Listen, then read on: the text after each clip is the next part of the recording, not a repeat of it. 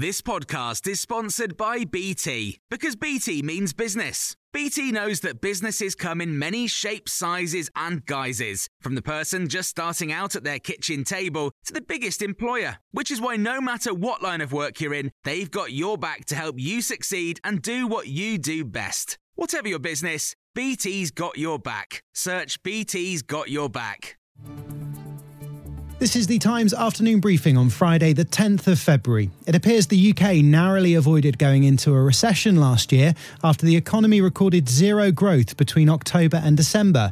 The Chancellor said he welcomed the figures, but says the country is not out of the woods, particularly when it comes to inflation.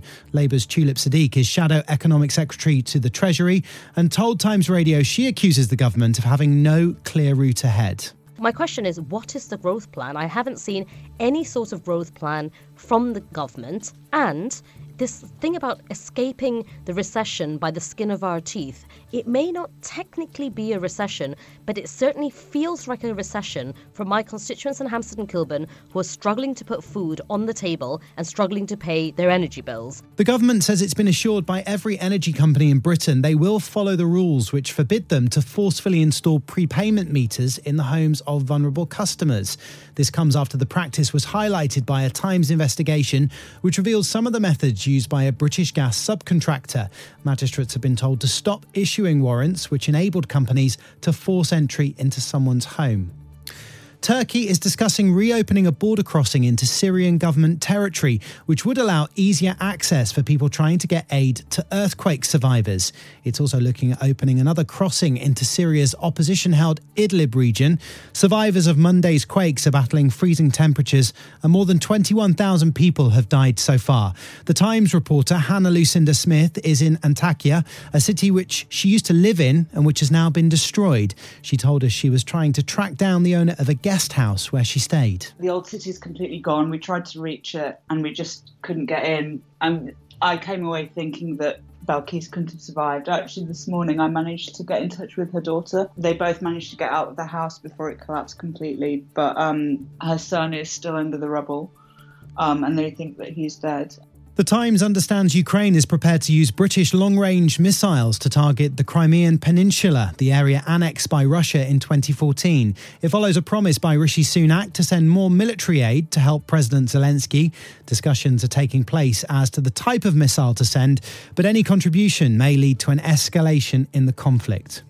Friends of missing Nicola Bulley have been gathering by the roadside today for another appeal 2 weeks on from her disappearance.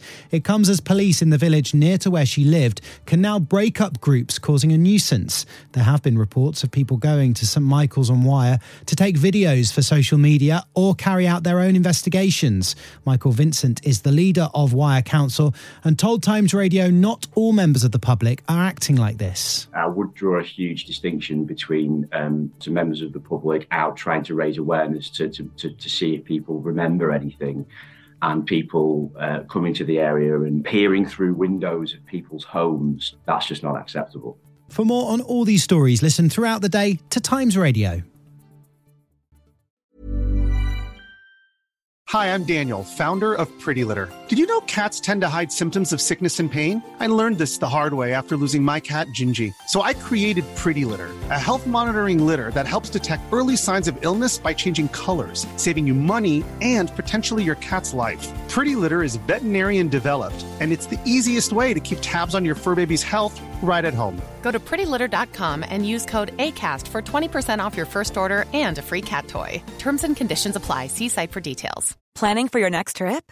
Elevate your travel style with Quince. Quince has all the jet-setting essentials you'll want for your next getaway, like European linen, premium luggage options, buttery soft Italian leather bags, and so much more.